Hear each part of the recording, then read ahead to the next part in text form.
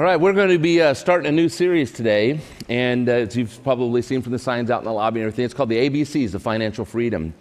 And I look back over, and I just, this is a life-changing series potentially for us, and I'm excited about it.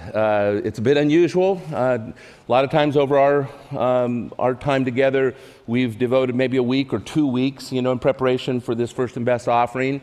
And that's pretty much the extent of what we've done on our teaching as far as on giving, on finances, things like that. Probably we'd have to go back almost 13 years to when we did a campaign called Moving Mountains that we spent a little bit more time. And, there's a part of me that almost has to apologize for that because this is such an essential area of our life. Would you not agree? It's just so fundamental to who we are and how we function. And God's got ways that we are prescribed to live according to, and I just think it's a matter of teaching. And so I'm excited about this. We are living in some interesting times. Would you not agree? Amen. That's one way of putting it. Interesting times. When it comes to the economy, it's kind of like the old rock and roll song. I've lived in good times and bad times. I've had my share. And we're happen to be probably on the better times as far as economically. I don't know about you, but there are probably more signs that say now hiring than I've ever seen, that I can ever remember. Heard this week that our unemployment is a 50-year low, and that's good. But here's the reality. In light of that climate that we're in, I sense that there are more people struggling in this area of finances than at any other time that I've known. And you wonder, why is that? Why is that? I immediately begin to think about God's word in Proverbs where he says, there is a way that seems right to a man, but in the end, let me paraphrase this, it just doesn't work out so well for you. Okay? And I think that this is probably at the core, is a lot of us have attitudes or approaches or thoughts with regards to this subject that might not line up to where God's word is. And so what we're going to be doing the next several weeks is we're going to be taking a deeper dive, probably as deep as we've ever gone. And we've got some supporting material that we're going to provide, and we've already provided for you. We'll talk about in just a moment. But today I want you to turn with me to 1 Chronicles chapter 29, all right? We're going to be in 1 Chronicles 29, and we do have some Bibles as usual available, and you can certainly take advantage of that. Here's a few of the things as we're just kind of marking the next 4 weeks. If you didn't get a chance to pick up a copy, this is a free copy that we're making available to every family here at North Shore. This is a workbook that's going to go alongside what we're going to be talking about. Barry Cameron, who is a mutual friend of mine, who's the author here, has provided the material kind of in this fashion, the workbook. In the back, I think they have the CD. I'm not sure if these include that or not. But if you haven't got this, take advantage of it. This week, you're going to be in the first chapter called Attitude. This is what we're going to be talking about this morning. And if you want to walk through this as a couple or as an individual, whatever, then I encourage you to pick one up after the service if you never got one in the last 2 weeks. There's a companion book that we have available. We're not going to have them out on the table anymore. We have a few left over, and just put an extra $5 or something in your next offering or whatever. But we want you to get these materials so that you can take advantage of as much as possible. The other thing I'm going to ask is, if you're not in a life group, get involved in one, because we'll be kind of sharing with one another and encouraging one another along these lines. It really matters when you begin to open up and you begin to walk through in a trusting, loving environment that you can share, you can pray about these things, and you can learn even more from the testimonies of others. So that's what we're looking at. I'm going to ask you also, again, I think that this is, I don't like to overuse superlatives, all right? But this could be one of the most important series that I've ever taught here at North Shore. When I think about the impact that it can have on families and on individuals, if we will listen to what the Lord has to say to us, bring to Him an open heart and an open mind with regards to this topic, God can transform us in some ways that are just nothing less than remarkable. I have a pastor friend from the Phoenix area that he was up here this summer, and we were talking, And he also is a mutual friend of Barry Cameron. And I said, Roger, I said, have you ever gone through this, He said, we did it a couple of years ago. And he said, I got to just tell you, he says, I was kind of nervous going into it, because to spend that time. But he said, it was nothing short of revival in the heart of our people. And it got me excited. And ever since I heard him say that, I've been praying about this, that God would somehow take it and use it in just a profound way here at North Shore. I'm going to give you a heads up. These next couple of weeks, I'm going to probably share things about us in this area as a church and give you some details about us that we don't talk about very often. I want you to know the realities, some of our history, some of the things that we have done and we have put to practice, some realities of where we're at. I'm going to probably share some things personally along these lines. My own experience, both on the positive side, maybe on some of the hard lessons that I've learned. But I just want to be transparent as possible in this subject because I just think God wants to do something very specifically. So I'm going to ask you, try your very, very best to be here for all 4 weeks. I think the consistency will make a difference. This week we're going to talk about what can we do to really experience God's blessing in our life. What changes can we make?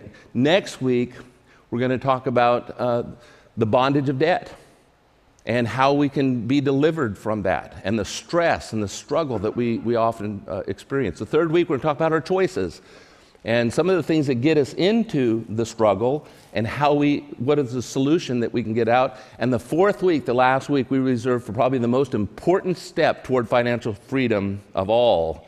And you come that fourth week and we'll be talking about that, okay? I know that this is a sensitive topic. I just want you to be aware. I know that this is one of those things that folks come into with just a little bit of fear and trembling maybe because it is such a personal area. And there are so many scenarios right here in this room that they're almost endless. There are almost as many as there are people that are here. You've got different scenarios and different lenses that you're going to come through. I heard about one gal, Mary, let's just call her, who inherited $1 million.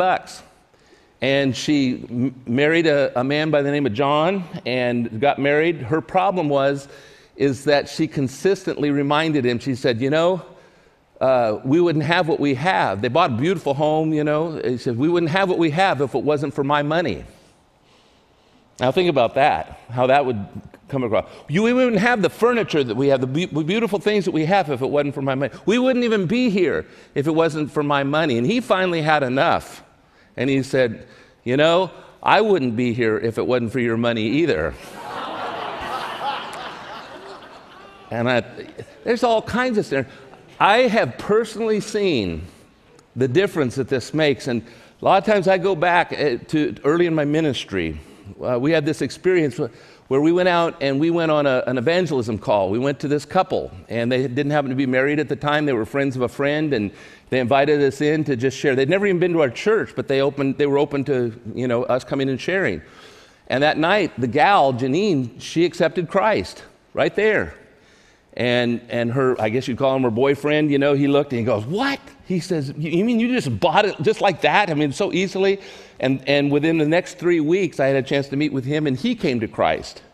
I had the privilege of marrying them. It was one of the most beautiful weddings I ever did, because now they were coming to Christ. But one of the first challenges they had was in this financial area. It was just a mess. And they were in such debt. And they began to be very open about this. And they said, now that we're Christians, is there something that we can do? Is there something God would have us to do? And I thought, wow, what an open heart. Man, they got, as my friend used to call it, good saved. They got good saved. And Annette probably remembers the night that they came over to our house and they were sitting at our dining room table, and they openly just brought their checkbook and all their stuff, and they laid it out there. And we just started walking through with them. And we started from some of the basics, and they set some goals. In fact, if you get into the workbook this week, that's one of the things that you're going to address, is just beginning to look at some of the perspective, but also setting some goals, even for the next few weeks. And Rush and Janine did just that. And I remember also when they came back and they celebrated becoming debt-free. They went out in debt to get the celebration that they had to celebrate their debt free, but that's beside the point, right? No. Russ became a financial planner, an advisor, and he's still one to this day. And I just had a chance to reconnect with him just a few weeks ago when we were up in Bellingham. You know, I've just seen that, and I desire that for everyone to experience what God has. There are ways that God has. So I just hope that you'll join us on this journey. If you're looking at your notes, this is the one thing before we pray and we just commit this whole next 4 weeks to Him. If you're coming, I'm working with an assumption today, and that is that every one of us want to seek God's wisdom, that we want God's guidance, and that we want to know Him as our provider, that He's the one who is providing whatever we have. We want God's wisdom, God's guidance, and His provision. And if we can bring a heart that is open to hear what He has, I believe something even miraculous is going to begin to happen. We're going to hear so many testimonies of folks that are going to be out of financial struggle, bondage even, and be set free. So that's my prayer. So could we pray along those lines as we get started? Lord, we humbly bow before You today again, and we thank You for Your word. We thank You for the truth that You have revealed to us in it. We thank You, Lord, that You have ways, and I know to the best of our ability as we teach, that's the first step. But the main step is, Lord, that we bring to You a heart that's determined to do what You tell us. It's one thing to be a hearer of the word, it's another to put it into practice. And so we're just asking humbly today that as we come to You, we will do just that we will bring a diligence, that we'll bring an obedience, a discipline even, to the things that You reveal. I pray, Father, that as we look ahead, we'll have an experience with You, Your presence, Your power, Your provision in ways, for some of us, that we never have before. And so I'm just looking forward to that unfolding. Just submit this to You today, and we trust You for it. In Jesus' name we pray. Amen. Amen. Well, let's take a look at 1 Chronicles as we start. 1 Chronicles 29. It's an interesting section, little context here, a little background.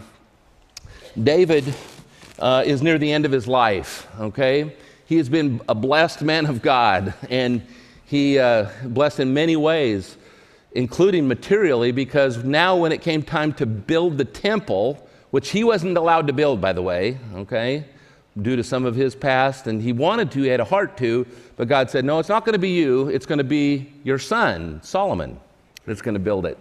So when the time came for them to kind of collect all the resources to carry that out, it says that David himself personally brought 110 tons of gold. Now think about that. In today's economy, or today's dollars, that would be about $500 million worth. 110 tons, 260 tons of silver, and jewels and other things that he brought as an offering. And so if you're looking at your note in 1 Chronicles 29, verse 10, I want you to just pick up at verse 10. Listen to the heart of David as he just kind of acknowledges where this all came from. He says, therefore David blessed the Lord in the presence of all the assembly. And David said, blessed are You, O Lord, the God of Israel our Father, forever and ever. Yours, O Lord, is the greatness and the power and the glory and the victory and the majesty. For all that is in the heavens and in the earth is Yours. Isn't that quite an acknowledgement? Everything in the heavens and the earth is Yours. Yours is the kingdom, O Lord, and You are exalted as the head above all. Both riches and honor come from You, and You rule over all. In Your hand are power and might, and in Your hand it is to make great and to give strength to all. And now we thank You, our God, and praise You. Praise Your glorious name. But who am I, and what is my people, that we should be able to thus to offer willingly? For all things come from You, and of Your own have we given You. I don't know if you picked up on that last verse. He's basically saying, you're the one who's given us everything that we're now able to give back to you. If you were here last week, do you remember last week our whole theme was we are blessed to be a blessing? And we looked at 3 stories. One of them was Hannah, who was unable to have a child, but God blessed her with a son, Samuel. But she committed, even before God gave him to her, she committed him back to the Lord. And he became, an amazing prophet that God used. In fact, it was Samuel who identified David as the anointed one, okay? And we saw David as an example when he gave the drink offering, and we saw the woman who broke the jar and poured out the perfume. God blesses us. He puts it in so that we can in turn give it back. And that's just what David is affirming here. He says, for all things come from you, and of your own have we given it to you. Okay? So this tremendous offering that David has made to the Lord, he's just saying, God, this came from your hand in the first place. And the place where we start, the foundation of all of this topic, it all starts with our attitude toward God. Everything really rises or falls on our attitude. Would you not agree? One of the brothers, I remember a few weeks ago, I was flying with him, and he's got this roller bar, and it's called the Attitude, and it adjusts whether you're going up like this or whether you're down like this. And I just always think about that, when it's just kind of trying to keep things, adjust the attitude. And that's what we need to do, is to make sure that our attitude is in the right place. David's attitude reveals that he believed that God was a source of it all. He was sovereign. Everything, he says, all is yours. Wealth and honor are all coming from you. And this is such a fundamental fact, because at that foundation of acknowledging that God is God and I'm not, God is the one who owns it all. He says, everything in heaven and earth are yours. This is what is at the basis of it, okay? And so what I want to do for the rest of our time this morning, I want to walk, and if you've kind of glanced at some of the materials, you know that we address this in that first chapter called Attitude. That's the A of the ABCs, is our attitude. What today we want to do is just consider some of the lies that we have come to believe, okay? There are lies that are out there that we got to kind of blow the myth out, all right? We got to expose them for what they are. They sound believable, they sound like they're true, but they're not, okay? So we're going to first look at a few of those, and then we're going to turn around and look at the truths based on God's word that sometimes sound like lies. They sound like, I don't know if that's true or not, but they are. And so we want to affirm some of that. So let's look at it. If you have your note, the first one, and we're just going to get this one out of the way, okay? The first one that we've all probably heard folks say is, all the church ever talks about is money. Have you ever heard that? Colleagues, friends, if they're kind of on the outside looking in. Where does that come from? Where does it come from? Annette and I were talking about this just a day or two ago, and I just had this suspicion that it has largely come from the media, from the I hate to put them in a category, but the TV preacher, right? And there's a reason for that. As that whole phenomenon unfolded over the past number of decades, when TV became a medium, God has used that in a powerful, powerful way. But here's what happens, is that it costs a lot of money to conduct that kind of ministry. So the message might be there, but 20 or 30% of the time, they're going to have to hit us hard, to be able to pay for the airwaves. And so if you're a non-believer, if you're somebody that's not connected with the church at all, and you just happen to tune in as they're making that pitch, and that's all you hear, what kind of conclusion are you going to come to? If you don't go to church, if you're not involved in the church, but that's all you see that represents the people of God, then why would you not come to the conclusion that's all they talk about? Because that's the impression that you get. Now, I'm going to tell you straight up, I don't believe that that's true here at North Shore. In fact, just a few moments ago, I was almost apologetic that we don't talk enough about it. You've probably heard that Jesus in his teaching, if you look at the whole body of his teaching through the Gospels, he taught more about this subject of money than he did of salvation and prayer and heaven and hell all put together. If you just look at the number of verses that are devoted to that topic. So it's not something that he refrained from. But I'll also tell you something. There's a lot of preachers. I don't think I'm one of them, all right? But there are a lot of preachers because of that very notion, that myth that, oh, all the church does. So what do they end up doing? They react to that, and then they don't talk about it at all. They never teach on it at all. And this is just a reality. This is a reality. And we buy into it, and then we kind of back off of that. And I just think the Lord wants to kind of bring us into the truth that this is an important topic. It is something that is worthy of our conversation and our teaching. Something came to my awareness. This is one of those times, by the way, that I want to give you a little look under the hood here at North Shore. For a number of years, for many years, I've always felt like, as your pastor, your spiritual leader, that we were at least average, if not above average, with regards to our giving. A lot of that notion was based upon statistics, that just data that I gather in my own thinking. I look at numbers and I look at proportions and things like that. Came to some conclusions about that. I've talked to colleagues of mine, other pastors, and when they tell me kind of the realities that they're at, and I kind of compare, and I've just always felt, you know what? We're doing pretty good. And I'm telling this almost in a form of confession because that had something to do with maybe my not teaching as much or as often on this topic. Because I felt like, we're doing pretty good in this area. There's other areas that we can concentrate on. And last November, we got some data from a survey that we took. Do you remember that, the assessment? That was the most comprehensive thing we'd ever done like that here. I think there were over 750 of you that participated in that. And that was an amazing proportion for us from what our consultant had shared. Well, as she was unveiling kind of the data and some of the things that we were about and what we were about, one of the statistics there that this was all anonymous, of course. There weren't names on these, but there was a question about the potential of our giving. There was a number. And the number that we put our actual giving against that number, that it revealed that North Shore gives about 1.6% of our potential. And that's just from what we've shared, just in the information that we shared. 1.6%. And then when she said, that average that I typically see in all the churches that I do with is closer to 2.4%. And that was the first time that I kind of came to a point of reality that thought, wow, there's a tremendous potential here that perhaps that we're not realizing.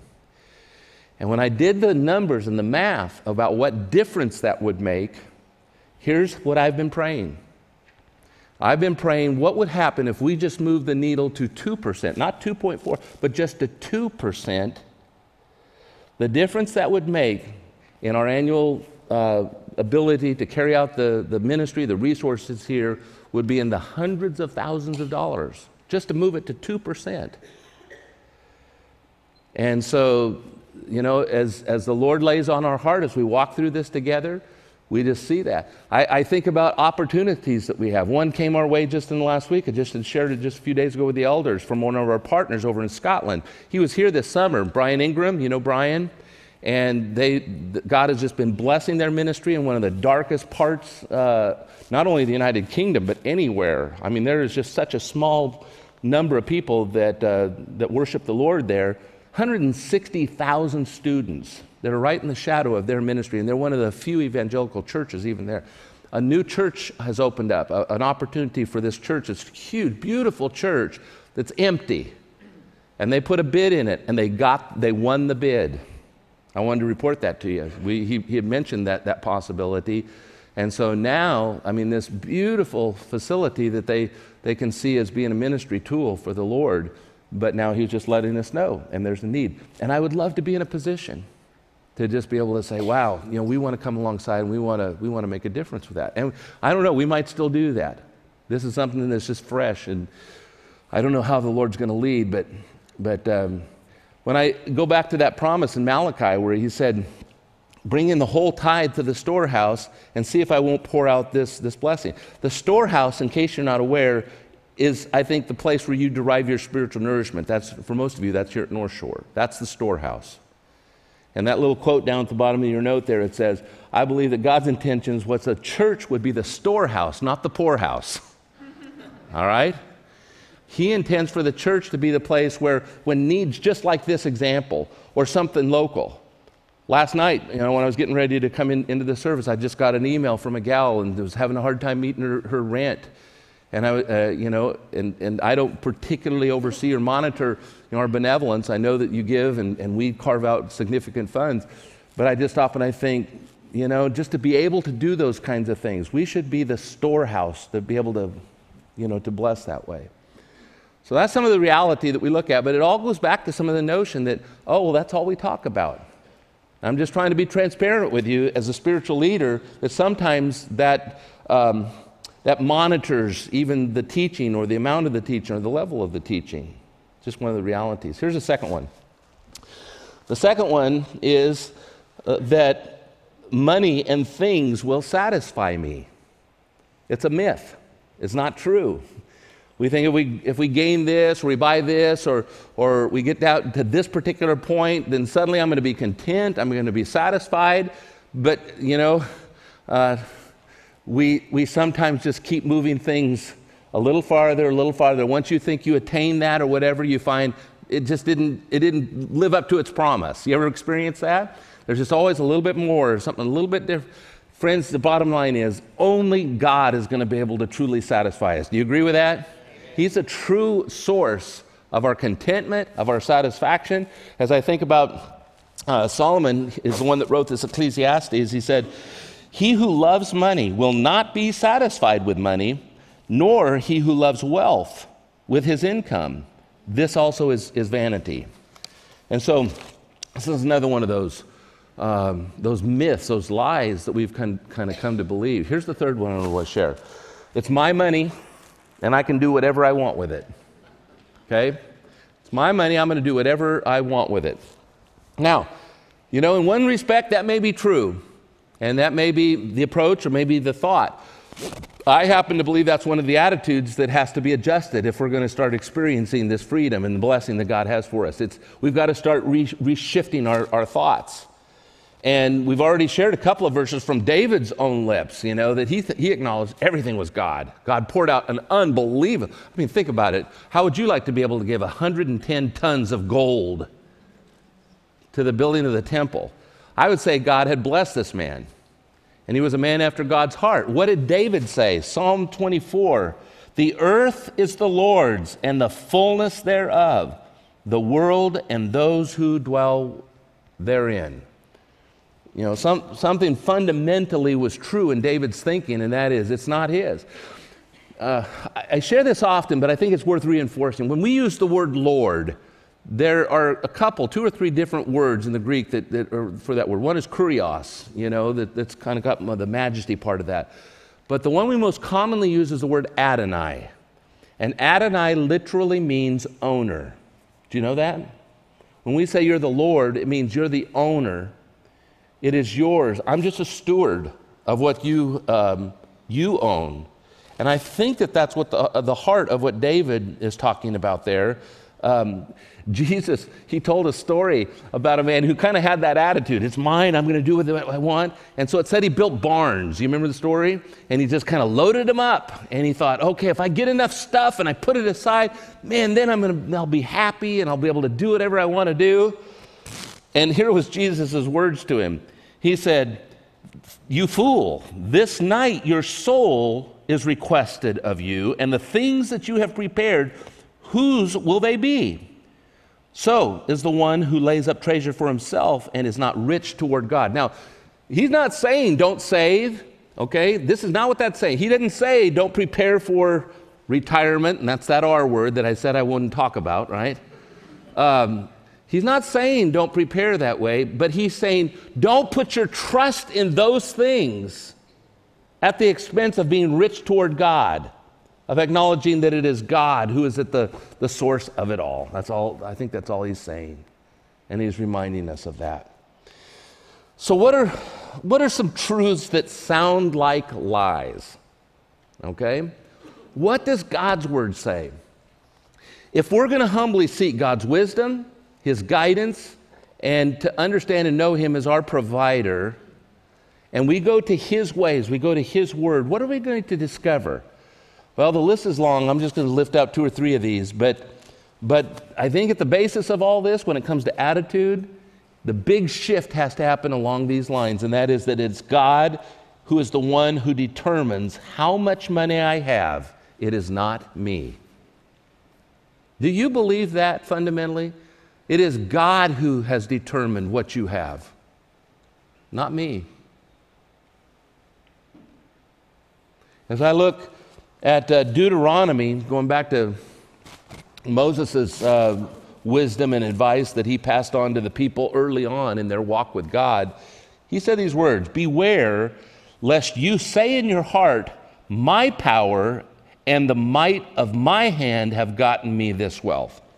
You shall remember the Lord your God, for it is he who gives you power to get wealth, that he may confirm his covenant that he swore to your fathers, as it is to this day." It's pretty basic. It's saying, what's the source? It's the one. And friends, I mean, just think about this. Think about the precipice that we live on, health-wise. The culture, the economy, all these things that are variables that we walk through this life. And just think about the arrogance that it represents to say, oh, I'm the one who creates this. I'm the one who makes this happen. It really is at the height of the nature of what we call sin. Annette and I were talking earlier this morning, just talking to the Lord about this whole subject about sin, and that when Jesus did what he did, and what the gospel's all about, the good news, is that he didn't come to save us from our sins, in other words, from the acts of sins. He came to save us from the inherent hereditary nature of sin. He's the only one, and the Bible is the only one that talks about being able to address that fundamental way that we're wired up, the nature. And this morning I was thinking, this subject we talk about, we can talk about the wisdom of this and the truth of this, but friends, if we don't address that fundamental pride that is in here, that arrogance that is in here, and only Jesus can do that. His redemption with the Holy Spirit that replaces that nature we inherited from Adam, he replaced us with the Holy Spirit that now we can be holy, now we can think like him, now we can walk in step with his ways. But apart from that, friends, it will always fail. We can't do it on our own. And we're just so dependent upon that. I know that, I look at our story, Annette and mine's, from the very start of our marriage, now 37 years ago, going to be 38 this year. I think that's right. She's in this service. Whew. That's what happens when you do things extemporaneously. Sometimes you don't get it right, but we committed to tithe ever since. And all I can testify is my experience in 38 years, that God has never failed to honor his promise. But when I think about this, I thought this precipice, there was one season that stands out in this whole journey when we hit a real tough time. And it was just at the end of my previous ministry. And things kind of came crashing down all of a sudden. I've talked to you much about it, and I kind of summed up that period of my ministry that the work of God had crowded the life of God out of me. We had 9, 10 pastors that were directly reporting to me. We were going through a building relocation. We were starting a school, and just everything just kind of came crowding in, and my heart just shrunk. And, when that happens, sometimes you just try harder, and you get defensive, and sometimes you even get angry, and the Lord just, boom, he pressed the pause button. Just in one night, press the pause button. It was the most painful time that I think I've ever been through. Here I got 4 children. I had one in college at the time, and boom, it all came to an end. Now, these leaders, and I know that I questioned their motives and all that, but they gave me 1 year severance so that I didn't have to immediately worry about the next week or the next month what we were going to do. There was a little bit of a pause. There was a breather. And it took several weeks, in fact, it took several months to kind of recapture that healthy place in my own heart. And I remember it was almost 5 months, maybe 6 months, that I pulled away and said, okay, Lord, what is the next chapter going to look like? I remember going to North Carolina to a home that somebody made available, and I spent almost a full week just concentrating, just Lord, what are you saying? What do you want to say? And what emerged was this thought about planting a church. And I made a connection with one person I knew that I had built a relationship with. He was the former pastor of Overlake Christian Church, Bob Moorhead. And he was in Florida at the time. And I remember calling him and saying, could I stop by and talk to you about church planting? Because I knew he had planted several churches around the Puget Sound.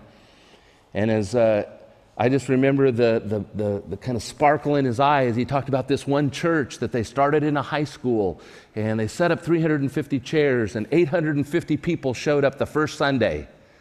And I was going, man, I want to be part of something like that. And I went driving home thinking, that's what I'm going to do. Little did I know that 3 weeks later, that I'd be up the road speaking at a family camp, and a family, after the first service, came up and said, boy, it'd be great if you could be our new pastor. And I asked them to tell me about your church. I'd been from Whatcom County. I'd pastored in Whatcom County. And I kind of listened to, and the church they were describing didn't sound like one of the churches I was familiar up there. And they said it was North Shore Christian Church.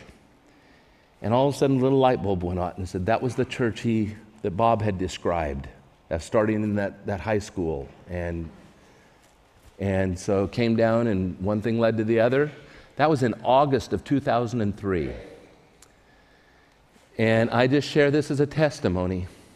I didn't know what God was going to do. It was one of the big question marks of my life, my journey in ministry.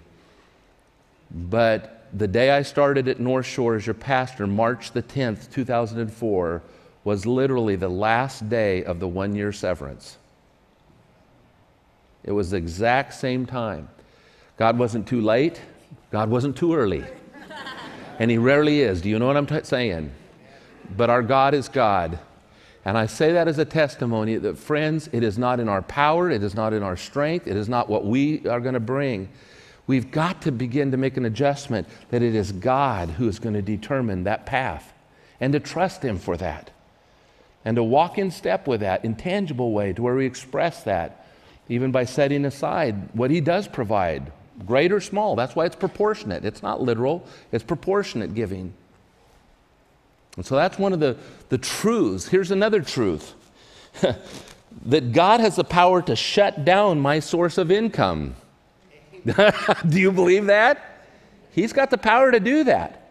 You want to do it on your own? Okay, bud, go ahead and you do it on your own and see where that takes you. See what that's, okay, try that out. Kind of like my friend Bill, who shared the testimony last night. The harder he worked, it just seemed like he was just backing up a little bit more, a little bit more, a little bit more. And he just saw very clearly that God was just trying to nudge him toward the place. Trust me, I'm deeply in love with you. I'm your heavenly Father. I want that relationship with you. But if you choose to do that, you know, God can get our attention. The story I was bringing here was the story of Daniel. And Nebuchadnezzar, maybe you recall, Nebuchadnezzar is the guy that told Daniel, you better worship this 90-foot statue of me or else you're going to get thrown into the lion's den. And that's exactly what happened because he wouldn't do it. And God delivered him out of that. Well, Daniel's talking to Nebuchadnezzar and he's saying, King, man, you got a proud heart. You're pretty arrogant here. And he said, here's God's word to you. If you don't change your ways, you're going to become like an animal. You're going to be like a cow out in the field, and you're going to eat grass for 7 times. Now, we understand those times usually to mean years. So for 7 years. And the king is saying, what? Do you know who I am? I'm Nebuchadnezzar. My empire is the greatest empire in the world, and I'm over all of this. But you know what happened? And so it came to pass that Nebuchadnezzar lost his mind, and he found himself out in the fields eating grass. They said his fingernails became like birds' claws. You got the picture? And he's out there. He's crazy. He's insane. And for 7 years he was that way, and then all of a sudden it's like, poof, man, the light bulb came back on, and God restored it. And here, listen to Nebuchadnezzar's own words. He says, now I, Nebuchadnezzar, praise and extol and honor the King of heaven, for all his works are right and his ways are just, and those who walk in pride he is able to humble. I'd say amen. He knows it better than anybody, doesn't he? He can humble us. And that's again going back to the wisdom of Solomon in Proverbs. Honor the Lord with your wealth and with the first fruits of all your produce. Then your barns will be filled with plenty, and your vats will be bursting with wine. So, do we believe that? Is that true? One last one I want to pass on to you, and it is simply this, that it is giving to the Lord. It is giving that is going to be the only way toward financial freedom. That's the path that he prescribes for us, is to acknowledge him, to set him aside, set him apart, and to adjust my attitude in light of the things that we see revealed here, that I need to kind of shift, and I need to adjust to acknowledge that he is the source of it all. I am dependent. I'm utterly dependent upon him. I'm going to trust him with everything that I've got. Friends, I tell you, if you walked in this morning, you find yourself perhaps in that place of struggle, and I know that not everybody is there. This is just going to be maybe a reaffirmation of some truths you've already put into practice, and you're experiencing this. And if you're one of those, by the way, would you pray for your brothers and sisters around you? We don't know what's going on, but I do know this. There's a lot of folks who are in a very, very difficult place. And I'm not going to make any assumptions about the backdrop or the experience of the background, whatever. All I know is God's word is true. That's all I know. That he is trustworthy, and if we stand upon that word, Jesus himself said this, give and it will be given to you. I know that maybe that passage has been abused, but friends, that's not going to stop me from preaching it and boldly believing it. Give and it will be given to you. And not just a little bit. He's not going to just dole it out a little bit here. He says pressed down, shaken together, pouring out abundantly. He's going to give. And that's his promise to us.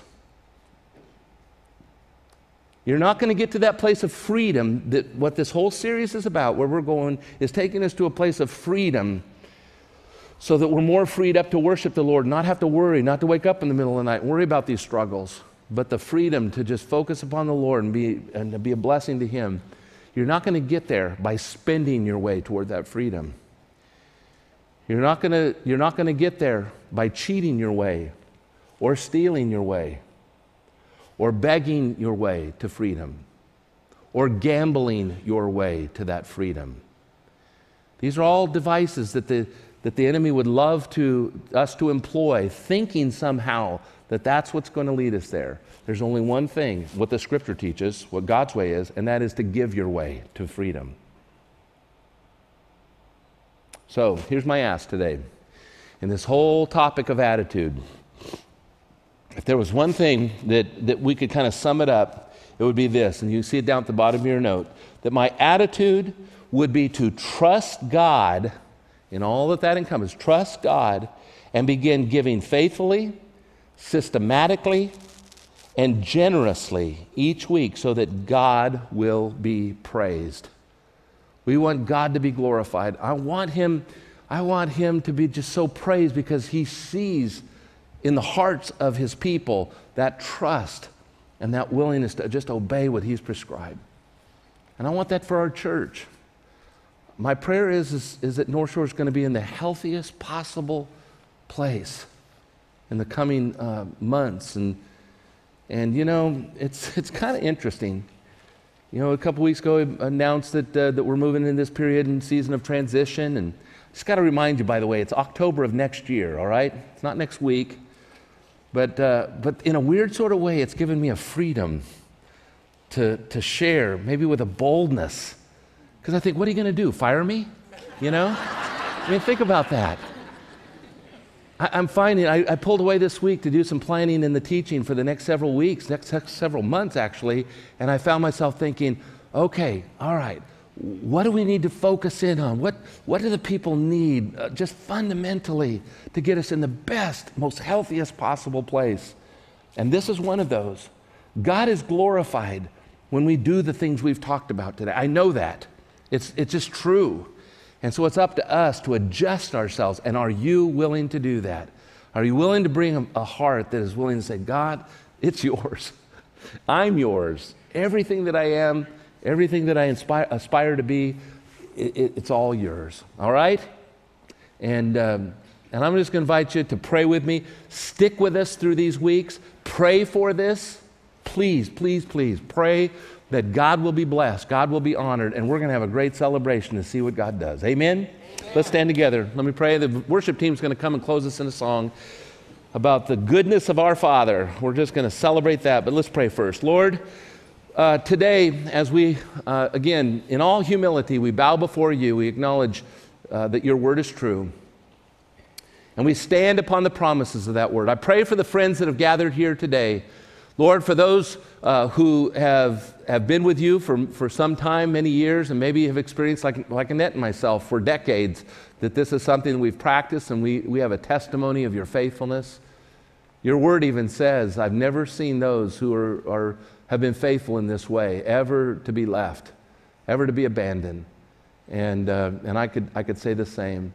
But Lord, there are others who are newer in this walk, newer in the faith, and some of the things that we've touched on today might be sensitive. And our initial response is to kind of recoil or kind of step back. And I just pray, Lord, that we'll have, again, the wisdom to be able to say, okay, is that in your word? Is that true? Do I believe that? And for us to come to terms with that we trust you as our loving Heavenly Father. God, I also pray, because as we mentioned earlier, apart from the Spirit of Jesus Christ being in our being, in our core, like Damien said, our temple that embodies that Holy Spirit, that our nature is not going to change, that we're going to kind of default back into the pride and back to the self-sufficiency and just those ways. So if there's a person here, Lord, today that has never trusted you for the salvation that you have brought to us, that you bought and paid for when you died on the cross at Calvary, that would be the place to start. Because everything else we would say would just kind of go right over our heads. It would never, never be able to be applied unless the Spirit dwells within us. If somehow that resonates with where you're at, and you've never willfully, consciously said to the Lord, Jesus, forgive me of my sins. Today I repent of them. I'm inviting you to come into my heart, my life, and to live there, to make that your home for the rest of my life. I'm inviting you to come in. I'm trusting you today for my salvation. If you've never prayed that prayer, why not do it today? Why not start off at that very beginning point and just begin to see what he does? The change that he'll make, the life that he will give you, the abundance that he promised. Begin to experience all that he's made available. I just pray that over our folks, God, and that we won't go away from here without settling that first issue. We love you today. We give our hearts to you, and we worship you as our loving Heavenly Father. And we pray it all in Jesus' name. Amen. Amen.